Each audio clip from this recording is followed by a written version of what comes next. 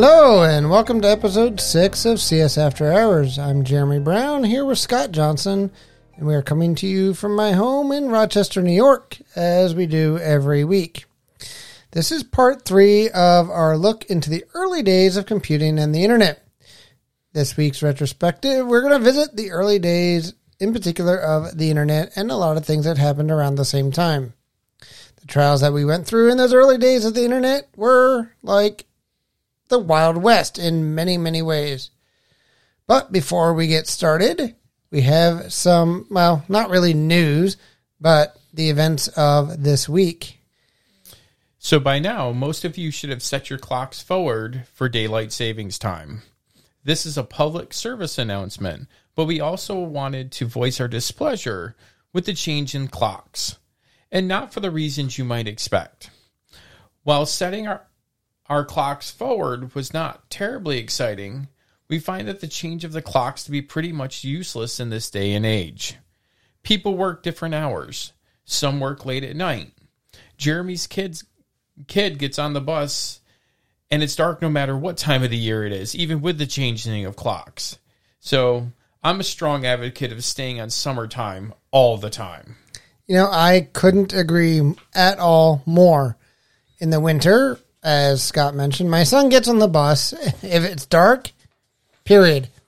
And I would much rather have that daylight in the evening, especially in the winter when I have to shovel the driveway or walk the dog or drive home from work, get dinner, whatever. It would just be nice to have the light much later in the day. And also for a public service announcement, it's daylight saving time. You're saving daylight, not daylight savings time. So put that in your vocabulary book for next time, Scott. I'll think about it. All right. Right now, I want to take you back to April of 1995. It was an April like many others, and like many others to come. Spring had finally sprung in much of the world, and, well, much of the northern hemisphere. People were taking their kids to soccer games, and hockey season was wrapping down.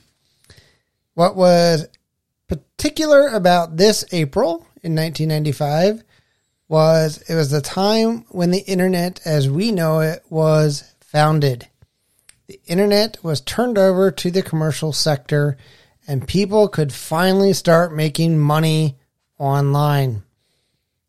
For a lot of people at that time, nothing in their lives changed. You could still dial into CompuServe or AOL or whatever you used. You could still check your email if you had access to email back then. But this meant that companies could now sell access to the internet, and companies could start making money on the internet. So your local bookstore, your bank could now have online presences where they could not have them before. And it meant that the companies like AOL, which used to be the gatekeepers of information, weren't anymore. People started transitioning from those monolithic services. Transition took a while. There's still people using AOL till today. But you could get your news from the actual news providers. So CNN or Fox News, which actually didn't exist then. But you can go there instead of the AOL, which would basically manipulate the news or put on what they thought would best interest them. And it was still the early days, so you started to use dial-up for most people, but most people used modems for this. So we talked about this last week, but the modem was the way most people connected to the internet in the early days. By now, modems are generally 56K, which I talked a little bit about last week, or about 7,000 characters a second. I know, blazing speeds compared to the earlier days. Though the magic, well, they did this through the magic of compression. It wasn't that more data was being transferred through. Well, it was. It was just compressed into smaller packets so they could burst it through faster. Though real speeds were often less than this due to noise, telephone lines are very noisy. If you've ever picked a hard line up, yes, some people still probably have hard lines. If you were to pick one up, you can hear static on it every once in a while. It's just some copper pairs sending signal through, so it degraded quite often. We will do an episode on modems in the future, so I don't want to really spend a lot of time on this, but suffice it to say that 7 kilobytes per second was more than fast enough for most people in those days. When the largest download you probably were downloading was about 5 megabytes, not gigabytes like we are today. So for reference, if you attempted to download the latest Call of Duty on a 56K modem, it would take over a half a year to download the nearly 100 gigabytes of data. It would actually be faster for you to fly to the server, download it to a bunch of CDs, bring it to your house, and then copy it. I mean, in early days of computing, that's how some large files got transferred. They actually had couriers who would transfer them along airplanes. You would literally load it up onto some sort of storage medium. You would pay some kid or someone to sit down and fly over there and transfer it to the actual destination because it was faster at the time. So, yeah, well, that reminds me real quick. There was always a saying in the early days of the internet, never underestimate the bandwidth of a station wagon full of hard drives hurling down the highway. But yeah, that's basically the idea. It was faster and often cheaper to literally load them up into a car and drive them somewhere faster. But in addition, if you wanted to game on dial-up, the latency tended to be 100 to 150 milliseconds. I know you gamers out there right now are screaming, like, how could you play on that? Well, that's all we had, so we had to play on that. Granted, in those days, no one even had the ability to store a 100 gigabyte game, and no one was really playing fast action competitive games at that time through dial-up. We're maybe playing chess or something against each other, or this was the rise of the turn-based game, where you weren't all doing everything at the same time. You were more of doing things like I would take my turn and then click and tell you I was done, and then you would take your turn, and we'd keep doing that back and forth. But it was a little bit of a rise to an online game. It allowed you to play against other people, even with that latency. Yeah, and I know that there are still some people who are using dial-up, the same dial-up service that they used 25, 30, 40 years ago. Good news is, through the magic of innovation, Starlink is going to be helping with that. For those of you in rural America who may not have good internet, Starlink is the service with low orbit satellites that will provide 100 megabit service with 20 to 40 millisecond latency. Indeed, I expect Starlink to very much change how thousands of people access the internet. Even people like my parents who are way out in the middle of nowhere, Starlink will actually give them something better than the typical satellite internet. Yeah, I'm certainly looking forward to that for a lot of people. But instead of looking forward to the future, let's go back to 1995. A lot of people were on dial-up. And what was fascinating to me is I had a friend who actually had a cable modem in those days. Now, currently we have cable modems on the DOCSIS standard, and this was pre-DOCSIS standards. And I believe that his download speeds were about 1 megabit, although I can't recall exactly. But it was significantly faster than the 56 kilobit dial-up modem. And roughly, I mean, if I recall correctly, it was about 20 times faster. And it was always on internet. So it used to be you'd have to dial up and connect. You didn't have that in the same way, although there were some caveats to actually connecting. But it meant that you didn't have to use a second phone line, which some people had, or your main phone line, which a lot of other people had. And it came through the cable, many of you are familiar with that. And if you were to use that 1 megabit service, the Call of Duty download from earlier would only take 10 days. That's still a long time to download something that big. Could you imagine waiting 10 days? I know some people at Christmas time don't want to wait 3 hours for their new PlayStation or their new game to update, let alone waiting around 10 days to play a game. Of course, we still didn't have hard drives that could hold 100 gigabytes of data, but this was really the first time in history that mountains of information was readily available on the internet. We could get to it 20 times faster with a cable modem, and it was always on. So it allowed us to do a lot more. It was the beginning of it not being faster to go to the library, copy pages of text on a copier, than just to look something up on the internet. I remember several times when I had to do studying, I would actually go to the library to look at books. Now we can just Google something and it's there in a few seconds. People were able to download music. Granted, those files were still huge at 40 megs per song, but that CD, which could hold 650 megs of data, could be downloaded in 90 minutes now. I don't know if you've ever seen the picture of Bill Gates sitting on a stack of paper. So you see him there's trees in the background. He's sitting on these huge stacks of paper that represent how much a 650 meg CD can hold. And that picture was from 1994. Not even a year later, you can download an entire encyclopedia of information with images and videos to your computer in less than 2 hours. So that was relatively fast. That's the time it takes to watch a movie now. So you could literally start your download, go watch a movie, come back, and it'd be ready to go. Now it would take you hours to pour through that data and find what you're looking for. But it was a dawn of a new age because the information was there for you. Yeah, I know. I was so excited when I was going off to college. I had all this information at my fingertips. The research and problem solving would be so much easier.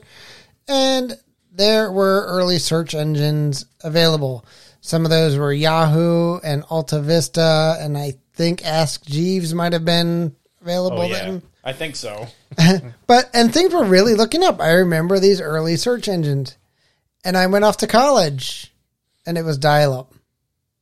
I was at a technology school and had to use dial-up for the first year I was there.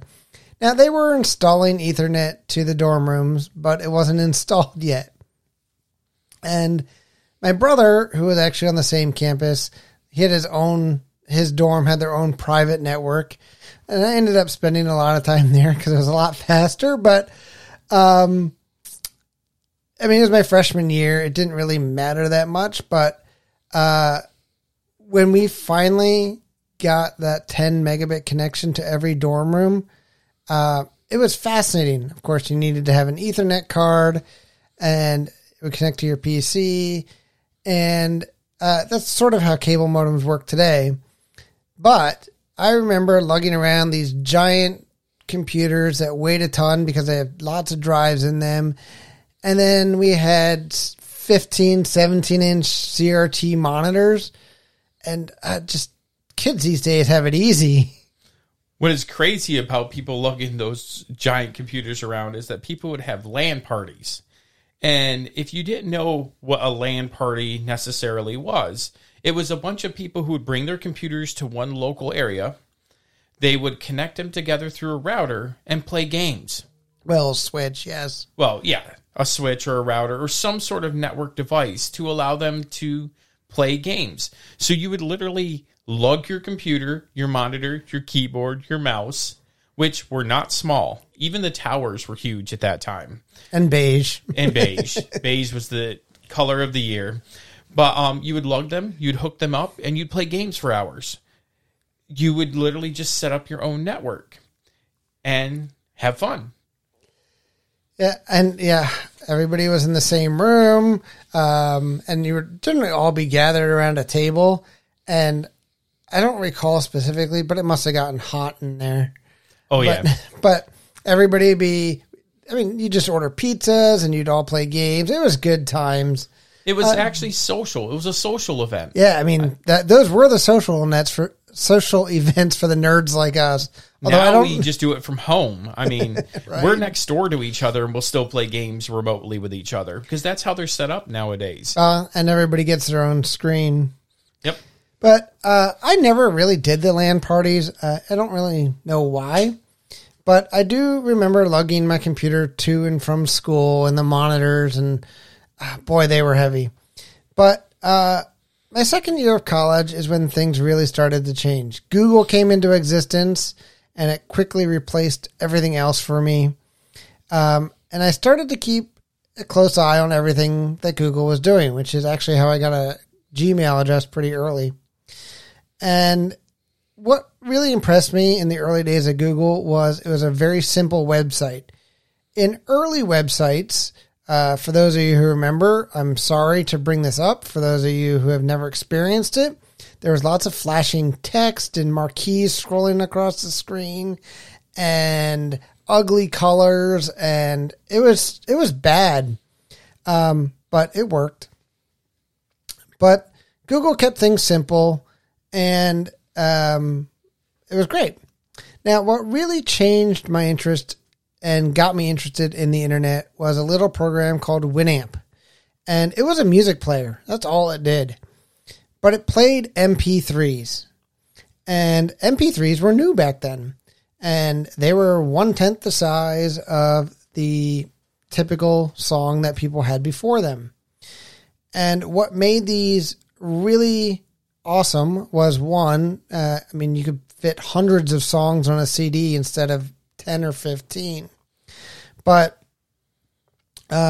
this is also the days of the early days where you could get music from anywhere, like while Napster came about. And of course, they were questionable sources, but to a college kid, this was the dawn of a new age. And as I said earlier, it was the wild, wild west. There were tons of free, quote unquote, sources of everything, information. And I remember just talking with people about music and sharing that music. And I got introduced to a lot of new music that way.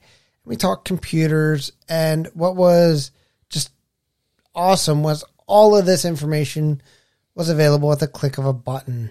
Yeah, but there was still a problem with that, right? Everyone was still tethered to their service, whether it be dial-up or a LAN. There was a cable connecting you to the services you wanted to use. At the time Google and Winamp became things, the first generation of Wi-Fi also became a thing.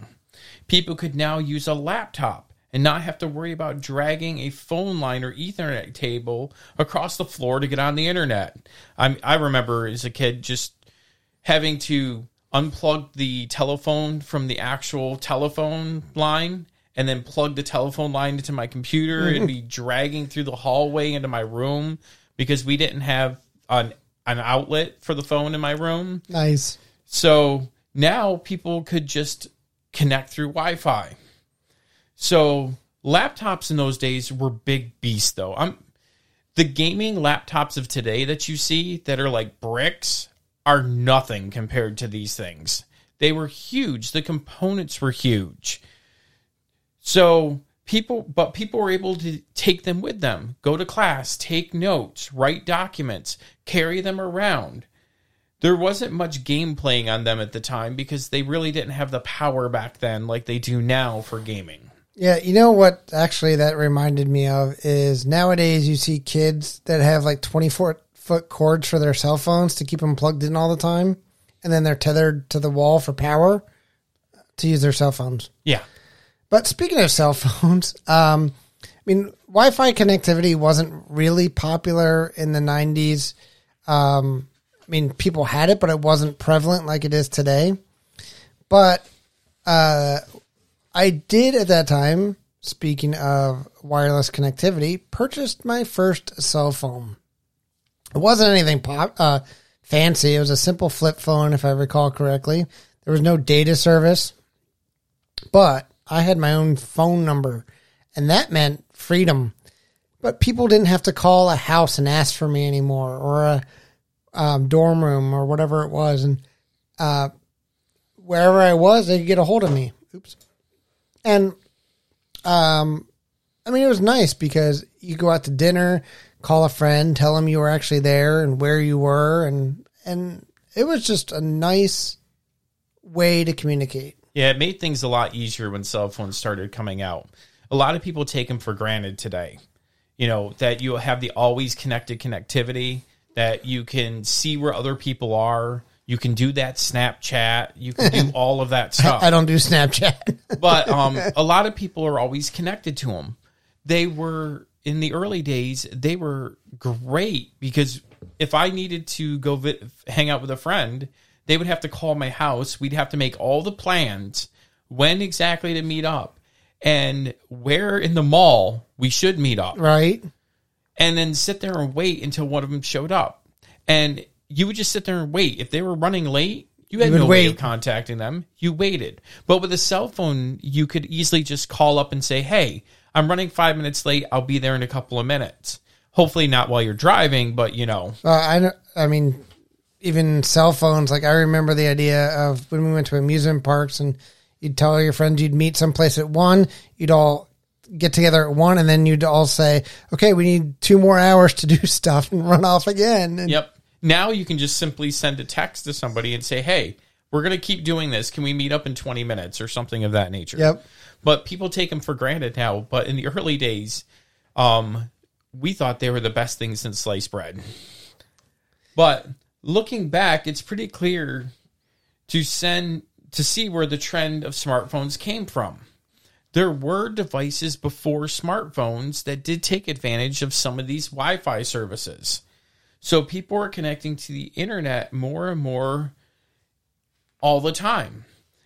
The internet was always there and getting faster and faster. And with Wi-Fi, I could travel around my house and do things. I could bring my device with me and do things. So many people did have laptops at that point. The big limitation that you were limited to the information on the laptop unless you were connected to something. The advent of Wi-Fi changed that, but still required you to be within the range of the Wi-Fi access point. You had a cell phone that could be used from anywhere, but didn't have data on it. Early cell phones were just used for making a call and maybe texting, if you were lucky. While Apple didn't introduce the iPhone until 2007, there were several portable devices before that, including things like the Palm Pilot, the Apple Newton, the HP iPad Pocket PC. These devices were expensive, had short battery life, and generally did not connect to cellular data, but would synchronize with your computer so you could take notes on the go. Look at your calendar, make a phone call, but only the phone calls use the cellular service. So I literally could write a note, jot it down in my Palm Pilot. When I made it home, it would sync up with my PC and all that information would be there. So I didn't necessarily have to lug around my laptop to keep track of my calendar and stuff like that. But it still required me to sync it every once in a while. Your phone now does that automatically all the time. Yep. Oh, I remember people doing that. But because it's always connected. But I had one of these devices. I actually had a Palm Pilot when they came out because I thought they were cool. I'm sadly mistaken now, but at the time they were an awesome thing to have. And I saved up a bunch of money to buy one of these things. Today, my calculator can probably do more than the Palm Pilot can. But it was a nifty tool. I could carry around my schedule. I could carry around notes. It was my cell phone. But once again, the limitation was there that I had to sync every once in a while. And the syncing was not fast. No, not at all. It took several hours sometimes to sync these things. Yeah, I do remember hearing that. But I don't think I ever had a Palm device. And I know people who did. I now know one more. But I do remember having a laptop. I remember my first Linksys router that had Wi-Fi. I don't remember when I got it, what year it was, but I do remember having it. But one thing I remember was going to visit my mother, and she lives about 5 hours away via car. and you have to go through the hills of northern Pennsylvania. In that area, there isn't a whole lot of radio stations. There weren't then, and I'm pretty sure there aren't now. But I remember taking my laptop with me and being able to do some work when I wasn't driving, of course, but it was great because I could sit there and write some code and do stuff, but I couldn't look things up on the internet. So there's no internet in the car. There was no cellular data, no nothing. So if I got stuck on a programming problem, I had to wait until I arrived to someplace with internet. That means you couldn't just email your professor immediately or message him on Slack to solve your problem? Or email my coworkers or anything. Yeah, yep. I know, right? It was crazy.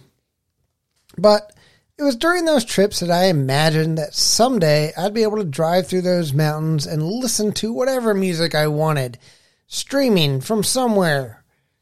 Well, it seems that I can do that now. But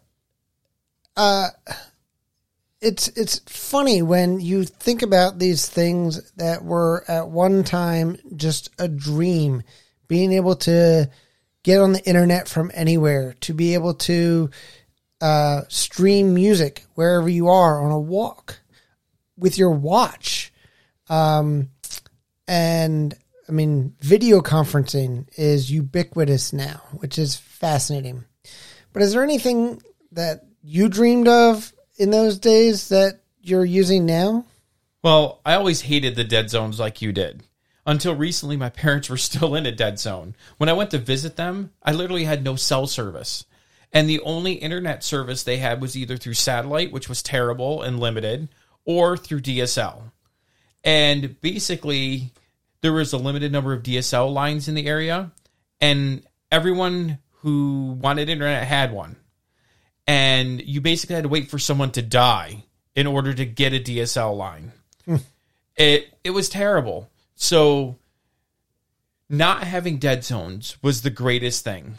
Being able to just travel and have things with me. I mean, I love going to my parents' house because sometimes it's great to just unplug from everything. And I warn my students, when I go to my parents' house, don't expect anything from me for the weekend because I literally don't get cell service. And what internet I do get isn't going to allow me to access their coding problems. So it's just basically my time away. Quite the opposite in the 90s when I wish I could be plugged in more. Being able to Google something on the fly, like what is the capital of XYZ?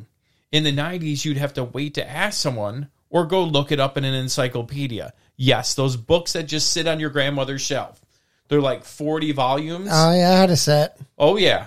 And you literally had to look things up. Now, you could just grab my phone. I can just grab my phone, message maybe Jeremy or someone and ask them, or even Google it, and Google will give me like 3,000 responses.